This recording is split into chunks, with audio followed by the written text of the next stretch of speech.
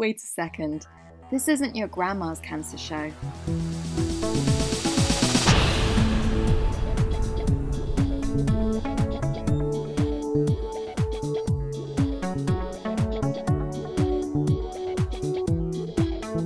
Not your grandma's cancer show. Hi, I'm Tatum, and this is Not Your Grandma's Cancer Show, and today we are delving into guilt. It's one of those quite surprising feelings that can have a lot of power. I think of it a little bit like a shapeshifter of an emotion. So if I think of a room, I think of guilt sometimes as lurking around the edges, in the back of the drawers, in the cupboards, in those dark corners, and it just saps little bits of energy and joy out of situations. And then at other times, it fills the entire room and fills it so much that we feel completely alone. It can stop us from reaching out and connecting to other people, and sometimes even stop us from looking after ourselves. So I think this is a really important subject, and I'm so glad that I've got 3 guests joining me today, sharing their experiences with lots of different types of guilt. We've got Naveed, who's in his 40s, and he has experienced guilt getting in the way of playing with his children and his feelings about being a father and a husband and a businessman. And Mikki is in her 20s, Mikki Phipps, and she felt guilt about her mother being at her original appointment where she was diagnosed. And right beside me is Daniella, who has experienced the guilt sandwich of, on the one hand, sometimes needing some physical assistance, and on the other hand, being told that she looks too good and too well. So, Daniella, I'm so excited that you're here and chatting about this today. Can I ask what you were doing in your life when you were diagnosed? What was happening? I think I was living a pretty normal 41-year-old life. Going out, socialising with friends, family, working. I probably wasn't looking after myself as much as I should in terms of going to the gym and things like that. But that was meant to be my plan for this year. But the diagnosis kind of got in the way of that. But and when were you diagnosed? Very end of March. So it happened in quite a whirlwind. So I was diagnosed, had a colonoscopy mid-March. It was confirmed it was bowel cancer at the end of March. And then I literally had surgery to remove the cancer on the 2nd of April. And so it was quite within 3 weeks, I went from sort of initial procedure to surgery, so it was quite quite quick. Quite quick, yeah. And we're only in August now. Yeah. So it's been quite very recent. A whirlwind for you. Yeah. And when would you say that you experienced kind of the first inklings of feeling guilty? Actually, on the day of the colonoscopy, when the surgeon was. Who he ended up being my surgeon who did the colonoscopy. But he was amazing. He was very gentle and he could see the tumour straight away. And afterwards, although we needed to have the biopsy results, etc., he did say, from experience and from the feel of the biopsies and the look of the tumour, he said, look, I think you do have cancer. And that I felt really bad for my sister because she was with me. And I was under the impression that I was going to be diagnosed with inflammatory bowel disease because that was what the doctors, the previous consultant I'd seen, all of my symptoms sort of initially indicated. I had no weight loss, or any, some of the typical sort of cancer symptoms. And actually one of the consultants I originally saw actually said, look, you don't have cancer. So he wouldn't discuss any of the sort of, I wanted to sort of ask him about what do you think it could be in terms of the treatment for inflammatory bowel disease, etc. And he was quite curt and sort of said, look, let's not jump to any conclusions. You don't have cancer or anything, so let's just wait and see what the colonoscopy... So that must have been so shocking then. Yeah, and actually I was very angry, and that's why I then chose the person that had actually done my colonoscopy to look after my treatment going forward, because he actually was miles apart from the previous person that I'd seen. And actually I felt very angry because, I had then sort of been telling everybody, look, I don't have cancer, it's nothing, life-threatening, or, it's nothing too serious, because this is what everybody has told me. And he was quite adamant, like dismissive, sort of saying, look, you don't have cancer or anything, so let's not. So kind of what I hear is a little bit of a sense of responsibility for you passing on, in good faith, information that had come from a doctor, but then also feeling, because that information hadn't been correct and that you had brought your sister, how did that sense of responsibility, did you start to feel guilty about? I felt sad for my sister because, because you have to have sedation, like you have to have somebody to take you home. And I felt really responsible that I had put her in a situation that was going to produce such news, and it wasn't meant to be like that. And I kind of, whilst it was a shock for me, I kind of felt responsibility that I'd put her in that situation. And also that then we then had to tell my mum. And I kind of felt responsible again because I'd kind of, and also because I'd been told, had been so dismissive that it could even be cancer, that then I kind of felt responsible that I'd set really unrealistic or wrong expectations, because then I was having to deliver the news that I did have cancer, and in some ways that maybe I should have known. And I just felt I felt a lot of guilt having to pass that message on to my family, especially when I'd been so adamant that it definitely wasn't going to be that diagnosis. And how did that sense of guilt make you feel? Because I know guilt is an emotion, but sometimes it kind of drags other things into there. So sometimes it can drag a sense of shame, or it can drag, a sense of anger or frustration or other things into there, or it can kind of make us want to push away from other people. And I was just wondering, for you, when you felt guilty, how did you know it was there, and was there anything else attached to it? I think in that particular instance, I just wanted to hide in a corner because a lot of sort of things were going through my mind, and how could this have happened, and how couldn't I have known, and and then the sort of the flood of what I have done to my family in terms of this, and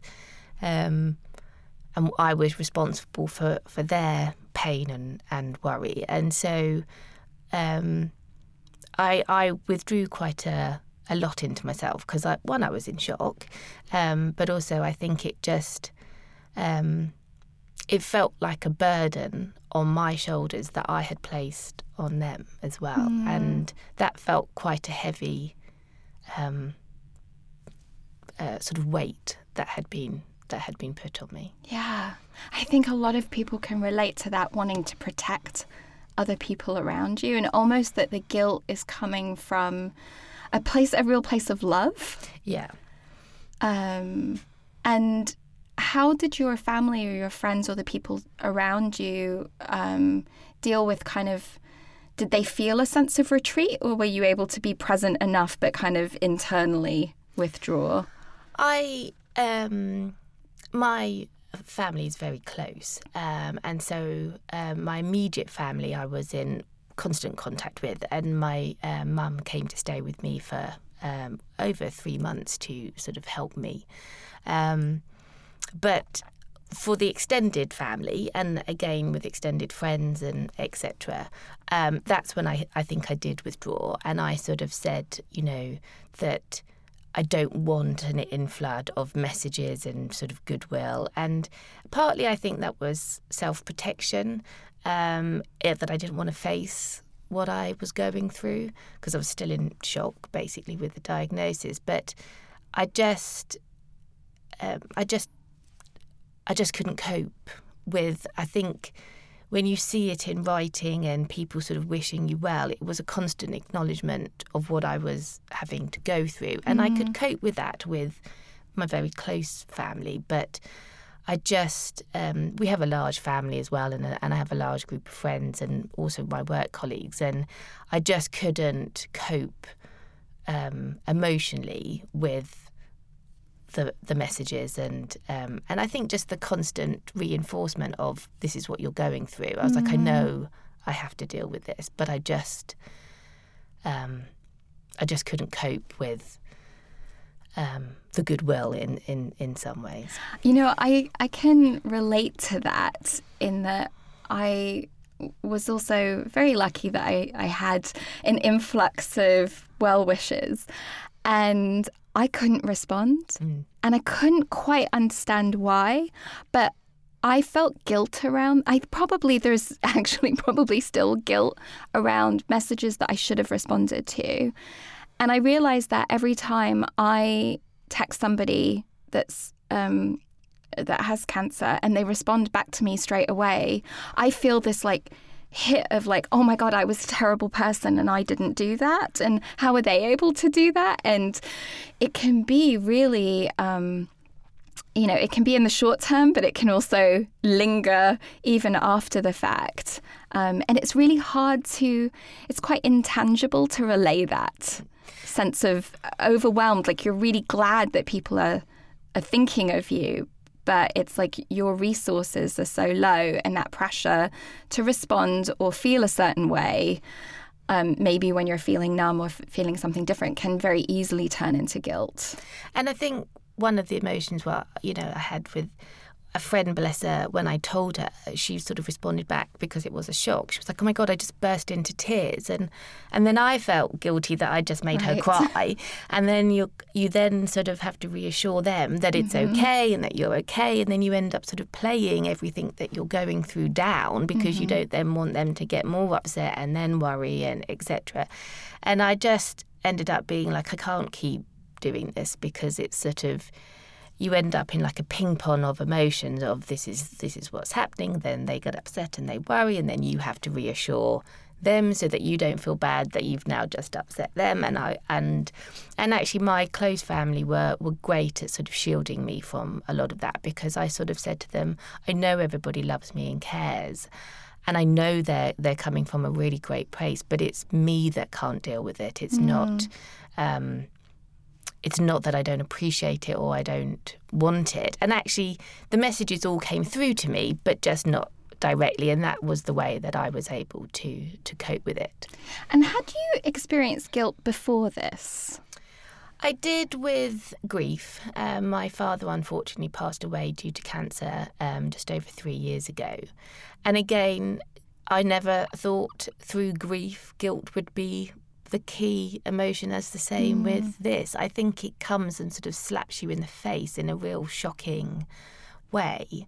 And I had I loved my father dearly and I had a great relationship with him, but I think this is quite a common emotion with grief as well, that, you think of, I didn't buy him a present when I was 10 that year, and, I wish I'd done more trips with him out, and I wish I'd said, it's sort of, you just, things that you had, totally forgotten at the back of your mind suddenly reappear and are painful. And it's that, so that was and that's how I think I was quite aware this time round that I was feeling guilty because you'd had that I'd experience. had it before.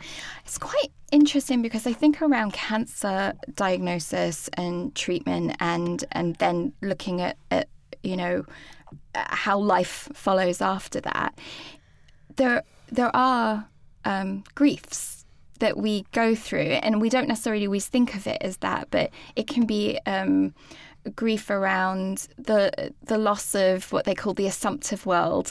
What you assumed was going to be up next in your life, what you assumed your life was going to look like. You can grieve the loss of the physical effects, and that actually for some people quite a lot of the cancer experience is around grief. And I was looking into grief guilt in particular, And one of the theories around it, because I think with grief, there's lots of different theories. There's nothing that's cut and dried. Even the definitions change from one website to another. So I think, we can kind of work with theories and see what resonates with us, and if it doesn't, then throw it away. But is that when we are out of control, so when something happens that we didn't have control over, such as a death or a diagnosis, that our brains are trying to make sense of it. And somehow, if we can make it be our responsibility, even though we know logically we didn't cause it, and if we feel a sense of guilt, we're still restoring a sense of order to the world. Whereas actually this being thrown into, there's no order, there's, there's chaos, and guilt is a way that we attach to something concrete. I was just wondering, how that felt as a theory for you. I think it's all combined with the emotions of anxiety as well, and so I think they come up in a mixture. But I think, yes, definitely the idea of being able to not being able to control this, anything, and it's the uncertainty that throws up all of the emotions, I think. And yes, I think you try and latch onto any kind of emotion, good or bad, to try and gain a sense of control about it. So how did you feel about chemotherapy? That was actually probably, even though I had surgery, the thought of chemotherapy, I related to the sword of Damocles, which was literally just sort of placed over my head. And I actually found that the most frightening concept, and my respect goes out to everybody that is living it and going through it, because thankfully, my cancer diagnosis is very positive, but they wanted me to take a course of chemotherapy just to make sure nothing had spread. And it's quite comedy that they sort of say, because I'm young, first time I've been called young in a long time, that they thought I'd be able to cope well with the chemo tablets, and it would just to be sort of cross the T's and dot all the I's to make sure that I was in the best possible state going forward. However, the uncertainty of not knowing when the side effects would kick in or what side effects you would have, being quite a logical and practical person, I found that uncertainty just mind-boggling. And I really found that very difficult. And in fact, I lasted 5.5 days and the side effects kicked in. And then I was pulled off it because the risks then outweighed the benefits for me. But I found it absolutely terrifying. And did you feel a sense of guilt around that, or a guilt around not? Because I know some people kind of experience that there's this vision of someone with cancer, and there's someone who has lost their hair and has kind of these typical traits.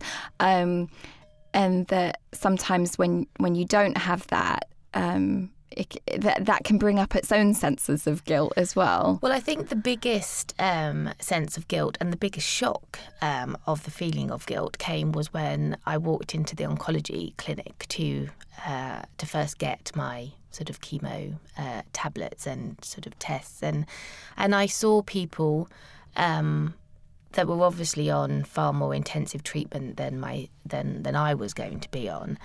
And I felt so guilty that I only had stage 2 cancer and that my prognosis was good and that I wasn't terminal. And I just felt, and I almost felt like a fraud because I looked well, everyone was really pleased with how I was kind of, I had symptoms and some issues, but in comparison to others, and I just felt like I shouldn't be there. Yeah. And that was really difficult because I then had, feelings of guilt that I wasn't looking after myself or acknowledging the fact that, I did have stage 2 cancer and I did have major bowel surgery and that I have gone through all of this. But then every time I sort of went in there and you saw other people that were in pain or more tired than me, then I felt guilty that I was then complaining about the issues I had because they weren't as serious as the other. And I do. That's a real ping pong. I think that's where the guilt sandwich really comes into effect, because you go one way and you can feel guilty, and you go the other way and you can feel guilty, and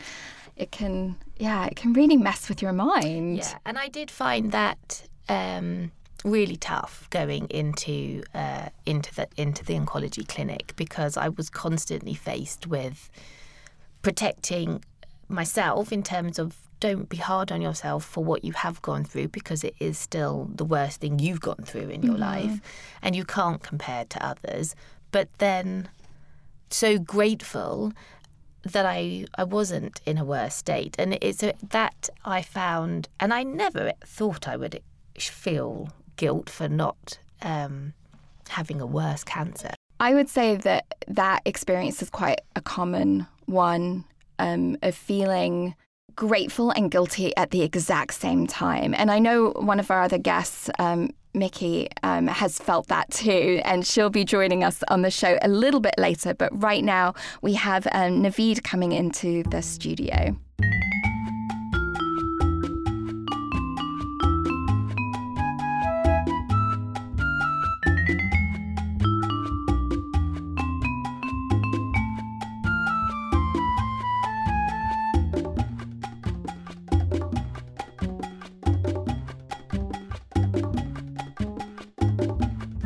So we've got Naveed in the studio. Thank you so much for joining us today. Yes, fine, thank you. How are you? I'm really good. And can I ask, what was going on in your life when you were diagnosed? Okay, it was early 2016, just New Year finished, and in January. And I have a lot of plan in my mind, I lost 20 kg weight in early 2016, and everything was going very good. I was born with family. I have a lot of plan. My son going GCSE, exam. So. And how many children do you have? I have 4 children. You have 4 children. Yes. Okay. 2 sons and 2 daughters. And so life is busy. Very busy, and I was making planning, to extend my business, but suddenly I feel my tummy, which was I reduced my weight, getting big, my foot getting swollen. I went to hospital. They took my chest x-ray, and then they found I have 8 centimeter water on my heart. Straight away they referred me to St. Bart Hospital, and then the doctor told me, you have a tumor around your heart. And that's an unusual place for a tumor, isn't it? That's what they told me. They said it's very, very rare. And I'm shocked that time, because my life completely changed within 24 hours. Yeah. And then they did open heart surgery, and life completely changed. When I came after 4 weeks later from hospital, 3-month bed rest. After bed rest, they start chemo, oral tablets, and I could not tolerate. Twice they give me. And then I've been hospitalized again twice. They stopped my treatment. Then they said, you okay, but we keep eye on you every 3-month scan. So because what happened in the UK is not advanced treatment. Now they're giving, next week I'm going to see my consultant again, and they're taking advice from American doctors to give me further treatment. Because there's very few people in the UK with your type of cancer, is that correct? Yes, my consultant told me, she said it's only 450 patients in this condition. Right. And I am in top 100 list, which is very rare. Yeah. I met only one lady, yes, with this condition. And how old is your youngest? She's 7. Just 3 days ago. Yeah. And you had really painted a picture of how it felt when we chatted before about her wanting to play with you and your feelings around that. First, when I came from open heart surgery, when I came home, she very close to me. She said, pick me up, yeah? And my wife said, no, he can't pick you up anymore because he's not feeling well. So the first guilt came in my mind that time, I'm not a normal person anymore. My life is changed. So until today, even for her, my other son, when they need help from me, I can't give them. As a father, I want to give them, Yeah. I want to support them in lot of plays. My daughter said, play with me. And sometimes she said to me, which is very young, she said, oh, you're too old now. I said, yes, okay, I'm old now. So that's why. And how did that feel afterwards when you were by yourself? Like how when you feel that way, when you feel that sort of heaviness of guilt, like how does that come out? I tell for you, you? be honest, I cried then alone. I don't have a word here to tell you something, because that moment my mind said do something, but my body said no, you can't do it, Right. because need a rest. Suddenly I get fatigue, pain. Like I'm get tired. So I used to play with her. A lot of time I had to help. But after that I stayed in the bed a few days. So my wife said, don't do it now anymore. Right. So obviously, as a dad, as a friend, as a partner, I feel very upset, I need to do a lot of things for them, but I can't do it. Because it's layered, because those were all the things that you did before, and kind of going back, Danielle, to kind of what you said about wanting to protect the people that you love the most. It really feels like you would like to keep them away from that, but it's not. It's that sense of again, these things are not in our control. The fatigue and needing to look after yourself in that way. Yeah, it's not in my control. But what I'm doing now, I learned a lot of things from this tumor. Mm-hmm. What I think this is, maybe God give me time to spend with my family. This is, and then I get tired. I get isolated, myself in the room, because when I get tired, I feel angry, but I don't show this anger, this tiredness to my children. Mm-hmm. And but obviously, you feel by explaining to my eldest son, and they grow up now. I have to explain them very clearly, but it's very hard to explain my two youngest daughter. Yeah. And they want. Very hard to explain, like as a father. And do you have other people that you can talk to that About this cancer? No, really. I just recently met last month, first time with Shine people, Shine group.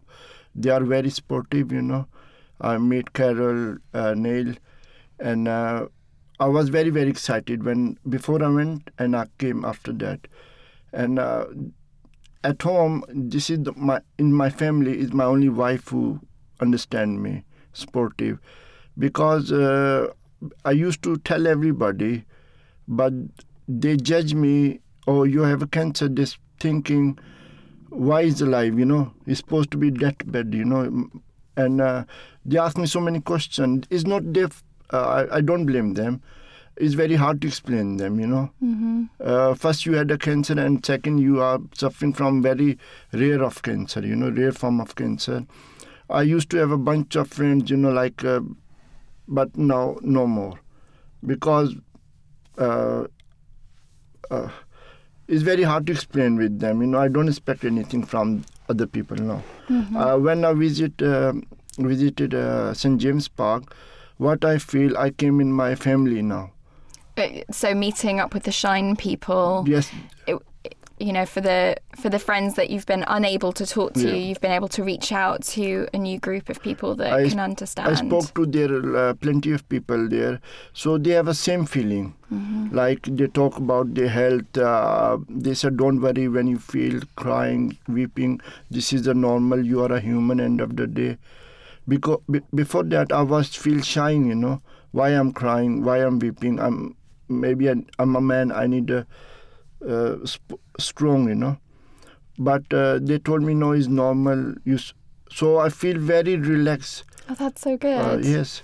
And I think it takes a lot of strength to identify emotions, right? It takes a lot of strength to acknowledge when you feel guilty, or acknowledge when you feel angry or feel upset, and to cry. I think there's, so actually I think that's an incredible testament to you to be able to hold those feelings. A lot of people try and push them down and compartmentalize them, and they squeeze out in other weird ways, and so to be able to kind of tackle them head on. What I tell you one thing, when I've been diagnosed, I make a promise with me. I won't get anger with my children or my family. I want to change. So when I feel guilt, anything, I go to isolated myself. I explain my wife, when I feel down, don't say anything to me. Just leave me alone for a few hours or half an hour. When I feel better, I come to you again, Okay. Because it's not you, no children, no, it's me, it's my cancer, my mood playing with me, 1 minute I'm down, maybe 1 minute I'm up, I don't know. And then I'm down, I feel really guilt, why me, is too young, only 44 years old. And even if I was talking yesterday with my wife, a lot of things. My daughter said, take me to a shopping center. I said, I'm very tired, and then. So guilt has these very sort of practical moments, like going shopping, like playing, like, kind of the day-to-day kind of things that can get in the way, and then kind of bigger, almost existential guilt of the why me. So it's almost, I can't remember if it was you that said, really, for one word, guilt, it covers such a spectrum of different feelings. And I suppose in there sometimes is also mixed in with guilt can be shame as well. And I watched Oprah Winfrey talking to Brene Brown about shame, and I think it is quite, there is crossover between the two, and one of the things they said was that it grows in silence, it grows in secrecy, and it grows in judgment. So when we're feeling that guilt, when we're feeling that pressure, the antidote to it is empathy. And sometimes we won't have anyone else around to empathize at that particular moment. But that's when we can start to empathize with ourselves. Like if we can talk to ourselves the way we would if we were talking to somebody else. And I always like advice from Oprah. So I thought that it was quite a powerful vision for when we are on our own. Like, okay, what can we do? And while we might not be able to reach out right in that moment to get empathy from someone else, like, can we get it from ourselves? And then what you did with going to Shine, like, you were around people that understood. Yes. And that felt quite transformational for you. Yes, it's helped me a lot. And I don't know before Shine. I went Macmillan. Mm-hmm. They referred me from Macmillan to Shine. And met all kind of people there, who have a kidney, brain tumors. And very, very supportive, now I was talking with my wife. I said I have something to do in my life, for them, for the Shine people, volunteer for them, like we support them as well. So it sounds like you really felt a sense of connection. Yes. And I think that is, like talking about that, it's something that comes around again and again, like guilt. Feelings of guilt can get in the way of connecting, but when you're connecting with other people that also understand that, then it cuts through in quite a powerful way. Yes, let's see now what is going to happen, Yeah, so you've got your appointment coming up this week? Yes, I'm going next week, 13th of July. And let's see what we're going to do, treatment or again what. Because I need a treatment now because I'm get very tired very quick and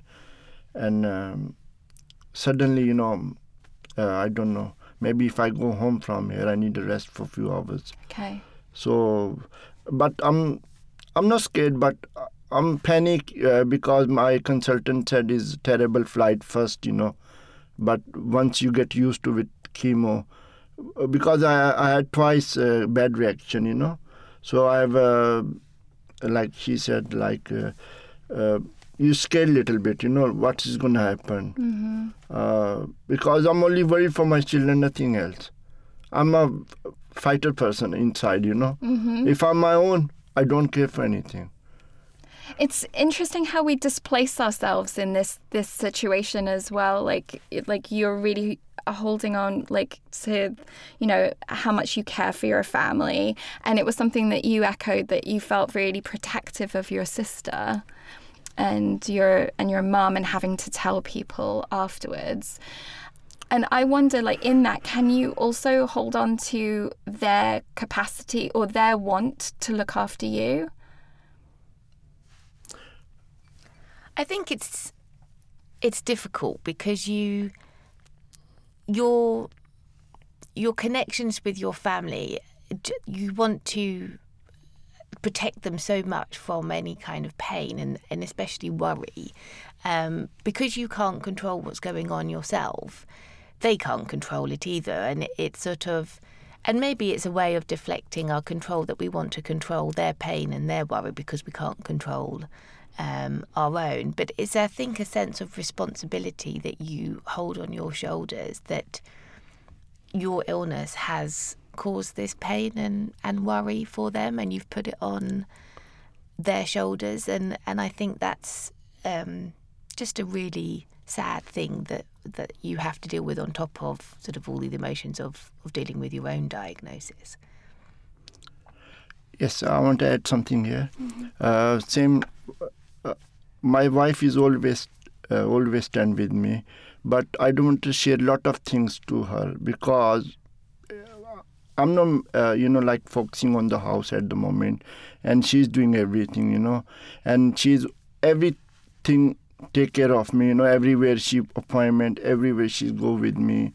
Plus, she's doing teacher training, she just joined the job this year. So I want to keep my pressure on me, not to them, because I know she's upset. But, I don't want to give her upset, but she's there. She's always thinking about me as well. So I told one day my son, I said, son, I tried my best for you in my life, but whenever I got chance again, I strike back again, And he said, Dad, don't worry, whatever you did hard, And this is, I think, big present for me, whatever he said, this supporting me. And this with me, as long they with me. But I tell you, be honest, when they outside the house, my children, they're going to uni, busy, I'm happy always, because I'm thinking they're not relying on me, If everybody relying on me, then I get upset really, down, because if I'm down, they're down as well now. So this credit is going to especially my wife, And I think you need one friend, good friend, one friend is enough in your life. You don't need 100 people or 200 people, one person who understand you very better, So... Because it's really important to refuel, because it just sounds like so much pressure is taken on, and you're holding not only the physical and the uncertainty, but also then holding everyone else's around pain and reactions to that. And yeah, it's no wonder that guilt would creep out in the middle of that. I think also, not just from an emotional point of view, but from a practical point of view, my mum had to come and live with me for 3 months because I am single, I live on my own. And so I couldn't basically cope after surgery on my own because I couldn't, I was recovering, I didn't have the strength, etc. And that, it's very disruptive. My mum had to leave her house and come and stay with me. My sister had to come up to London to pick me up. And it's those kind of practical level kind of things that also, not just on the emotional sense, but, I've disrupted their lives as well because of my diagnosis. And I think that also adds to not just worrying about the sort of stress that you've caused, but also on a practical level. I've kind of I've messed up everybody's year because, it's all kind of really been, not all been focused around me, but, this, it was definitely an issue that none of us were expecting, and, didn't have to expect my mum was going to have to come and, stay with me for 3 months and cook and clean. And, that's an added thing that she's got to do when somebody who's not in the best of health themselves. And from an because I think there's always the how you feel, and then there's, different outside perspectives of that actually a lot of people, it's quite an honour to support someone going through that. And if it was the other way around, I know both of you would move hell and high water to support your family. So, it's interesting that we take so much on ourselves when actually we would very freely give that help if it was the other way around. And I know that that's something that Mikki has also experienced with her family. And so Mikki's also going to join us in the studio.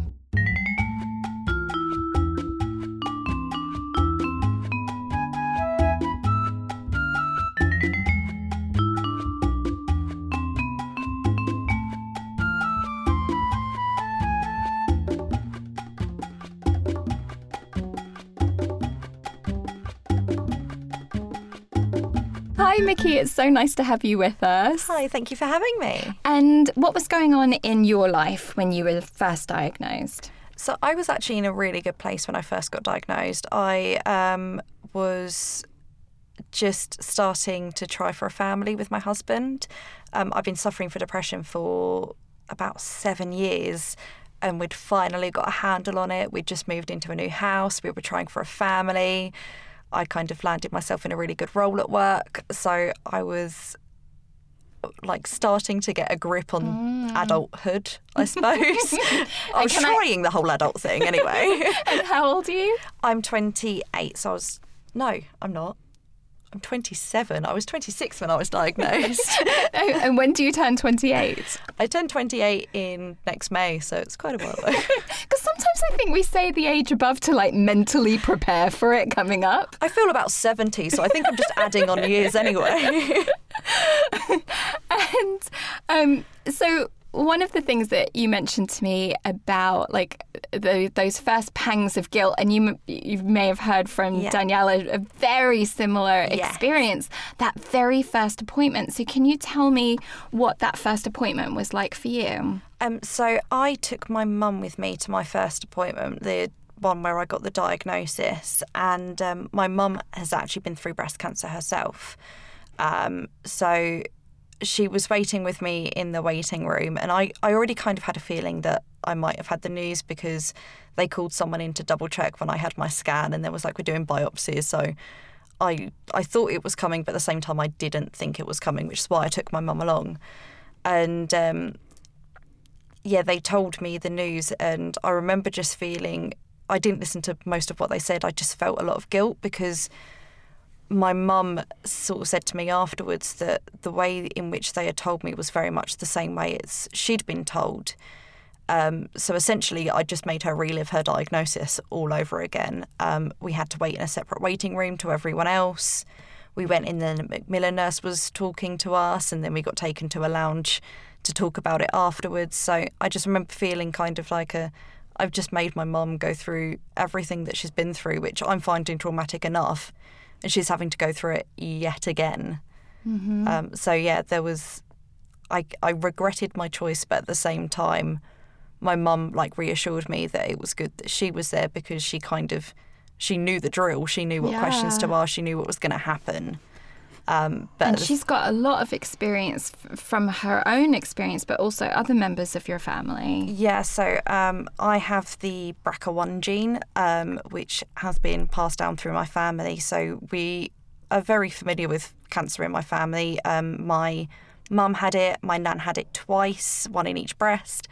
My aunt has had it as well. There's other types of cancers as well that we've had in our family. And I mean, for my mum, my nan and my aunt, they all got through it. They all got given the all clear afterwards, touch wood. So yeah, we've had, as much as you can have a positive experience of cancer, we've all had sort of fairly good outcomes. But I think this one was kind of the one where my family were like, okay, we're kind of sick of the whole chemo and surgery thing now. If we could kind of have a break within our family, that would be kind of nice. And also them looking at someone younger. Yeah. I think my mum kind of never wanted to go through it in her lifetime. And, you know, I know that she felt a lot of guilt about passing the gene on to me. It was kind of, she felt that it was her fault that I had cancer. But I just reminded her that if she hadn't have passed me down the gene, then I wouldn't have been born. So she wouldn't have the perfect daughter. So that is a very good point. Exactly. Anytime you can stick in, I'm the perfect daughter, I think is a good way of going with it. Yeah. What did you make of your mother's guilt, though? Could you did you understand I mean, I understood it. It was perfectly logical, because it's genetic that, you know, the parent feels some guilt. The thing was, at the time that my mum had me, she didn't know that she had the gene. So at that time, it had only been my nan that had breast cancer. So you wouldn't think that it was something that was being passed down. No. It's only kind of when you look at me and you go, okay, well, you've had an aunt that's had it, mum that's had it, and nan that's had it, that there's some kind of familial trait going on. Yeah. So I understood where she was coming from with it, but she didn't know. She didn't willingly have me knowing that I had the gene. There's nothing that she could have done, no testing at that stage. And as well, when she had breast cancer, it was quite a while ago. So I think that their knowledge of the BRCA1 gene was a lot less than it is now. Mm-hmm. So she probably wouldn't have had anywhere near as many options open to me. She wouldn't have had those. Right. So in terms of her sense of responsibility, when very clearly, she was not responsible in any way, shape or form. No. And there was no way, if she told you that she was still feeling guilty, how would you feel about that? I mean, I feel bad that she has to kind of deal with those feelings, and I don't think that with my mum it's something that she'll ever not feel that I've had to kind of go through it. I mean, from having my treatment, it means that there's a chance that I might lose my fertility. I'm never going to be able to breastfeed, as I had a double mastectomy, because the risk of it coming back again in my lifetime was so high. So I think that the guilt doesn't get to go away for my mum. It's something that she's kind of going to have with her.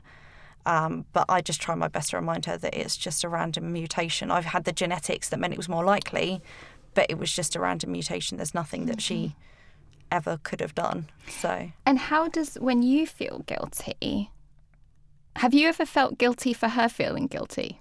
Yes, which starts a really nice kind of effect of she feels bad, so I feel bad, so she feels bad, so I feel worse, and then she feels worse. So we just end up going round in this cycle until one of us is like, okay, we should probably just stop and have a cup of tea and some cake, and then, just let this whole situation blow over. Because, we've kind of been, I have a very open relationship with my mum, and we talk about our feelings a lot and vent to each other. And I think, we've been talking to each other about how we feel, and at the same time as that's good that we talk to each other, we can kind of end up in this spiral where she feels bad for me and then I feel bad for her, because I've always been kind of that person where other people's feelings are just as important, if not more important than mine. In fact, it was one of the reasons why I got sort of diagnosed with depression when I was quite young. It's because I've been brought up in my family that it's other people's views and their feelings that are important, and you kind of have to shelter people and protect them and look after them. So yeah, it was just.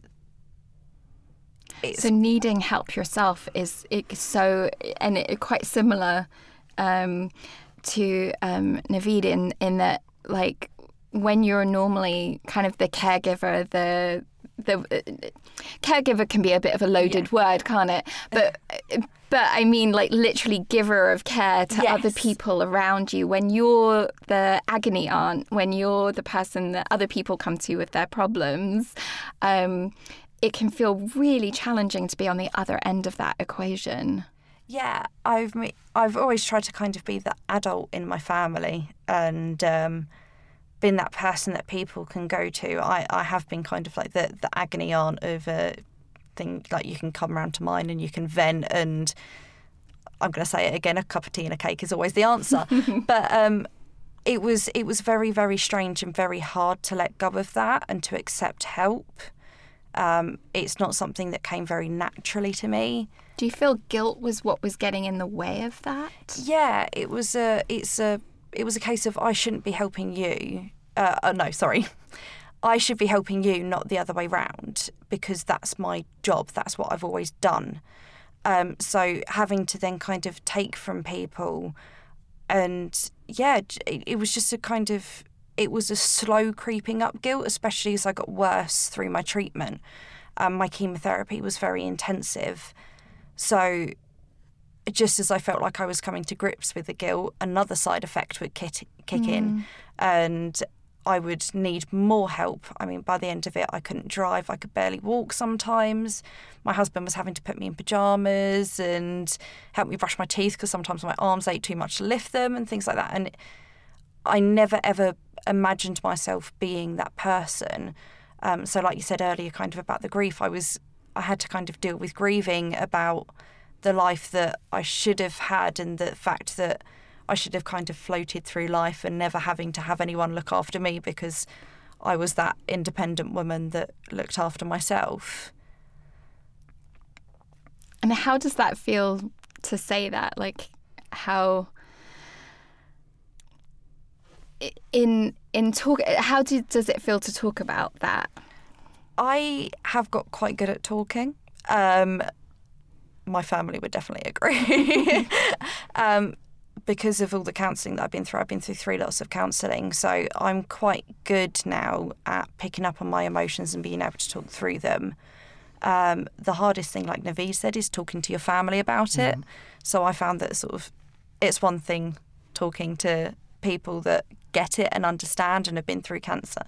But when you're talking about it to your relatives, it's a whole different thing. And I think, again, it's because of that. You want to protect them. You don't want them to feel the guilt for the guilt that you feel and start that whole spiral going off again. So it's easy to talk about in some situations, but with my family, it's something that I think that they're aware of, but they don't know quite how badly I felt it, particularly towards the end of my treatment, where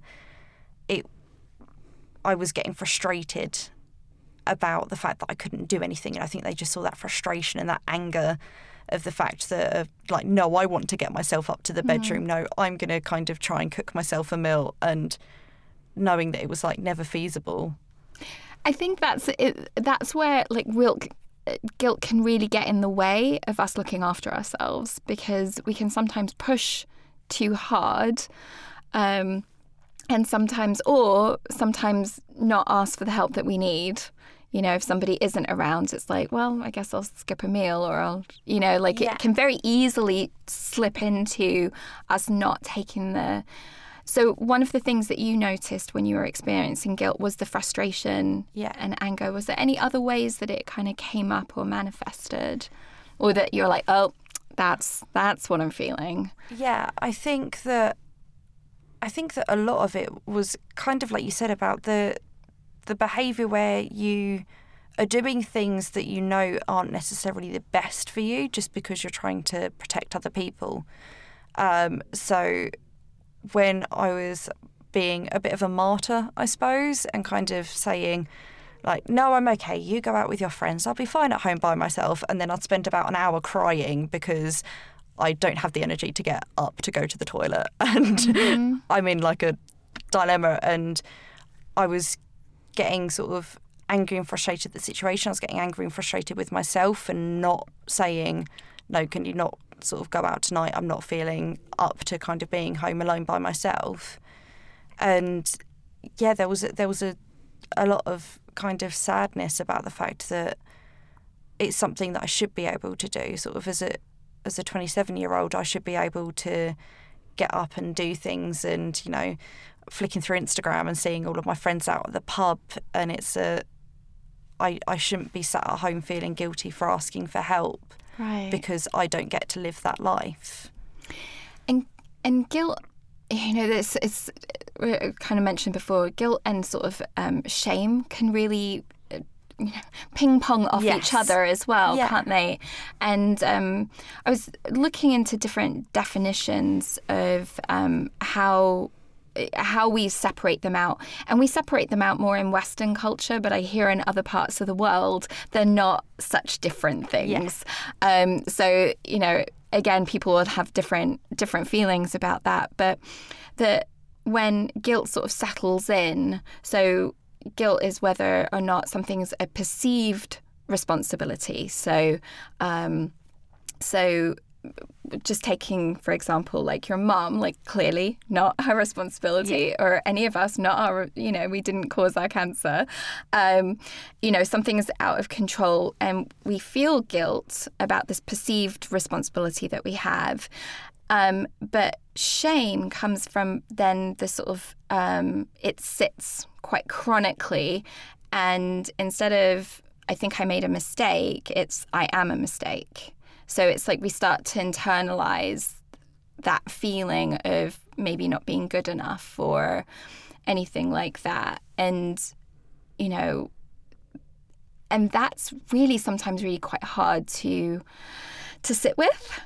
Those feelings, they're super uncomfortable. I know when Brene Brown was talking about them, she was saying no one wants to talk about it.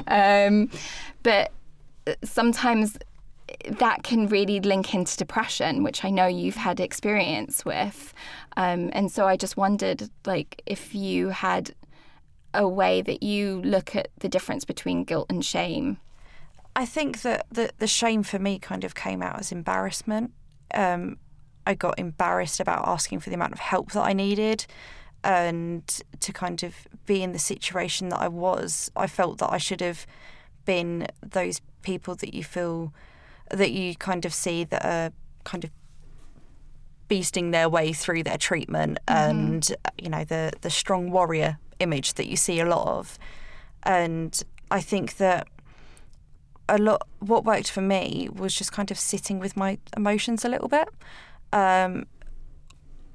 I'd take that time and that space that I got a lot of during my treatment, and just look at what I was feeling on the surface and work out how that filtered down.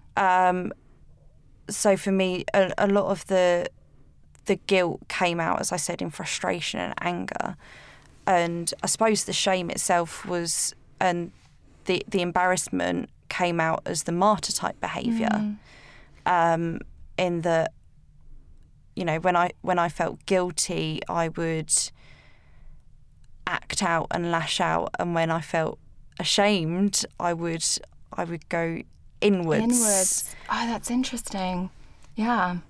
I mean, that makes a lot of sense, of sort of guilt being around sort of external behaviours, responsibilities, and shame is, this very inward kind of, we then go ahead and beat ourselves up. Yeah, and I think with guilt, you kind of tend to push other people away. It tends to be a thing of you're wanting to protect other people, and, you know, because you don't feel worthy of being in their company, or you don't feel that you want to be that burden to them, so you end up pushing them away.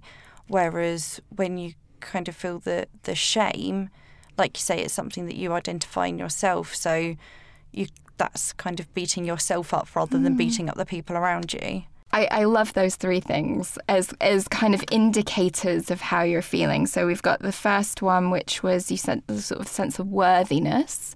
And the second one was the pushing other people away. And then the third one was beating yourself up and internalising. Yeah, those are really. And Naveed, how do you relate to any of those? Like kind of the feelings of worthiness. Do you ever feel sort of unworthy of people helping, or is it more for you that you kind of beat up on yourself or push other people away? Like, would you say? I don't know how to say, like, but in Asian, which community I belong from, is very mixed up, which community I belong from. So first when I was diagnosed, they was helping me, they was giving me a lot of other things. So what I realized, I want to give to my children special environment, good healthy environment. So I pushed them out, believe me, every single person. I said, no, I need my children, my wife alone, who's suffering with these things. And that moment, only she was there, my wife and my son, And I remember when I had open heart surgery, my two sons came, they start weeping, when they look at me.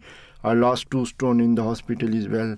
So you have to in your life sometime for yourself. You have to, what I believe, I get upset from cancer, but it make me really a fighter, in my life.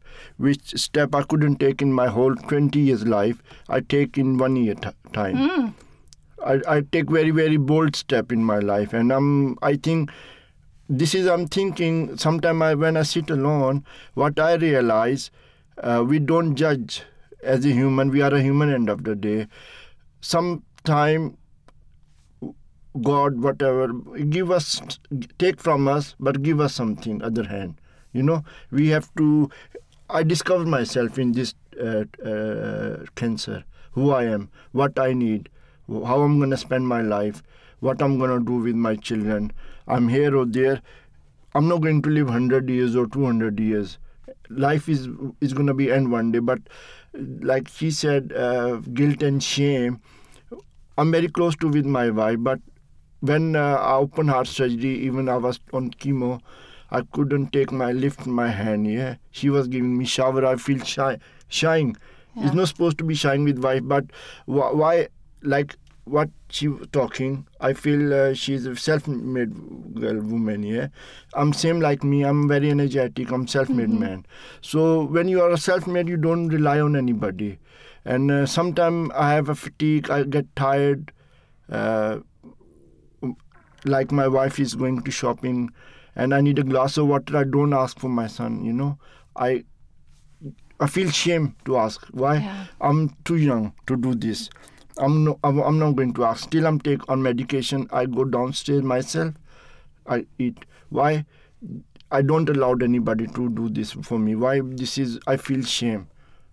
Like what I learn, if I push me more, I do more then. If I say I'm not doing, so I keep pushing me, So it's such a fine balance, isn't it? Because, there is sometimes the strides that you can make and clarity of purpose that you can find.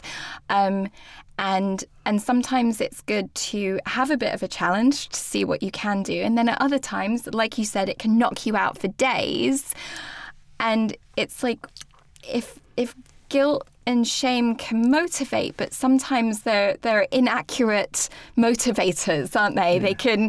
They can push you maybe a bit beyond, and it's like figuring out how to check in with those emotions and then still make the decisions that will be beneficial for you. Because if you're doing good, then your families, because they're so concerned about you, are going to feel better. And the ping pong can go the other way around as well, right? Yeah. So, that sometimes you getting that rest or getting that help, they can then feel like, oh, I helped.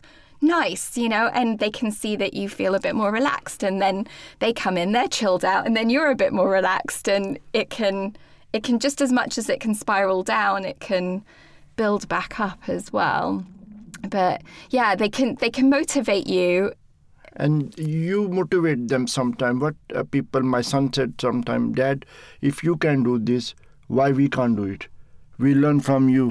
So sometime I'm down. From inside I'm down. Like after dinner, my both sons said, Dad, you want to watch the movie? But I don't watch movie because I can't sit in the sofa. So I need a bed. I said, okay, I don't refuse them. Because I can't give them luxury, but I still give them good time, Yeah. So they said, my wife said, oh, you have a pain in your back. I said, no, I'm okay, but today I'm telling her I'm hiding, because I have a pain. I need a bed rest like this, all the time. So this is, I'm doing guilt, like I can't provide anything as I can give them good time, So guilt, shame. But I think this is the life, when we do, push myself, she pushing. What I learn, then I have guilt come when I feel down, fatigue. It won't take me lower down, I'm in the guilt. Still better than something we do bad, I think that's it. I think sometimes you feel, even though you might have pushed yourself too far, you still don't regret what you've done in pushing yourself too far because it has alleviated some of that guilt. It's the case of, I have looked after my family. I mean, I went with my sister and 5 nephews to Legoland, which I think you can imagine how chaotic it was, and it was on one of the hottest days this year. No. So, which when you're just finished chemo, is probably one of the worst things that you could ever do. I spent the whole day hopping from shade to shade underneath the trees. And I really pushed myself that day. I mean, by the end of it, I was struggling to get up from the floor and sitting down. Yeah. And I got home and I was absolutely whacked out. But the alleviation of some of that guilt made it so worthwhile. And knowing that you kind of are still making memories with your family and you're giving them the best times that you have. Because, with cancer, no matter how good your prognosis might be, I think you still have that thing in the back of your mind of, I've still got to make the most of it because we don't know how sort of long we have left. And we've got to look after our family, but also it's looking after ourselves and looking after our family. Right. Yeah. It's if you can turn that framework that in order to look after them, if their job is looking after you, then you have to look after you. Yeah. Yeah. Yeah. Yes. And it's not easy, but that's kind of in a way, that's how you can also show love for them. And I think that is also maybe a way that empathy can really start to diffuse maybe feelings of guilt and shame, because I don't think we ever get rid of them, right? I don't think that there's a magic way of looking at it and it goes away. But I think sometimes the intensity of it can be reduced, and the sense of feeling alone with it. So we're all nice and cozy here together in the studio, and I really wanted to find out from you what the experience has been like hearing other people talk about guilt, and if at any point you were like, oh, I totally get that, or oh, I really wish I could take that guilt away for somebody else. Just curious how the experience has been for you. Let's start with you, Daniella. As I've been sort of listening to the other people's experiences, it's so reassuring and comforting that you don't feel alone in this and that it's normal. Because when you're sort of dealing with this, because a lot of the time you're dealing with it on your own, you're not sure whether or not you should be feeling this, if the others are feeling this, if this is acceptable, are you going mad? And actually just to be able to hear that others, and I can relate to, everybody's situation is different, but you can relate to sort of how it corresponds with what's going in your life, that it's so reassuring. And that's part of the reason why I wanted to come today, is because a lot of this does create so much isolation in yourself. And I haven't met many other people that have a cancer. This is one of my first sort of events. And I really wanted to join Shine and be part of this because it helps, one, with the isolation, but also that you just feel that you're not alone in this. Yeah, and how's this experience been for you today, hearing about other people also feeling those feelings of guilt? It's very good, but same what she said, you don't feel yourself alone.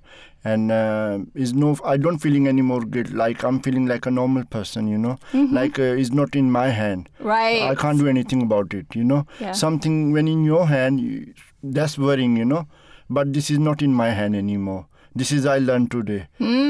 This is not in my hand. So be positive and just wait for your time and think positive. And how has it been for you? I think for me it's been quite kind of interesting to hear how people that have had such different experiences of cancer, sort of different treatments and stuff like that, still have very similar feelings. I really didn't expect that. I kind of thought that you'd hear completely different stories, but all of it really boiled down to the exact same things and emotions. So I think for me that's been kind of good to hear, to know that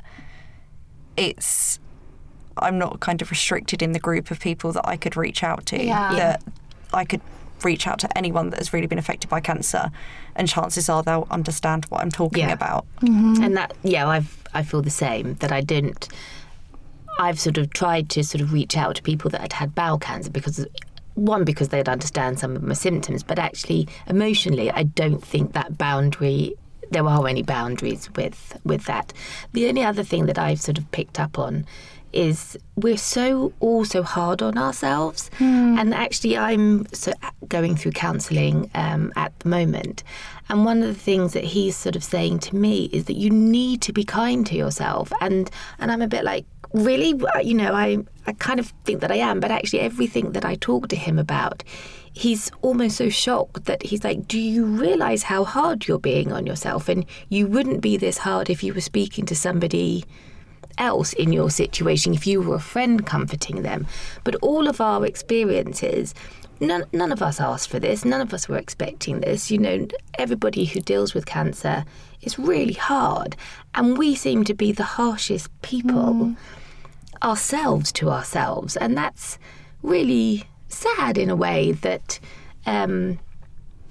we put so much on our shoulders, don't we? On top of dealing with our diagnosis. Right. It's like, could you stick any more on top of that? Thank you so much for being willing to share, because I know that this, obviously it goes sometimes right to the core of our being, and it's not always easy to talk about, but there is, finding either that empathy within yourself or, reaching out to someone else. And someone said that when we are in struggle, the two most powerful words to hear are "me too."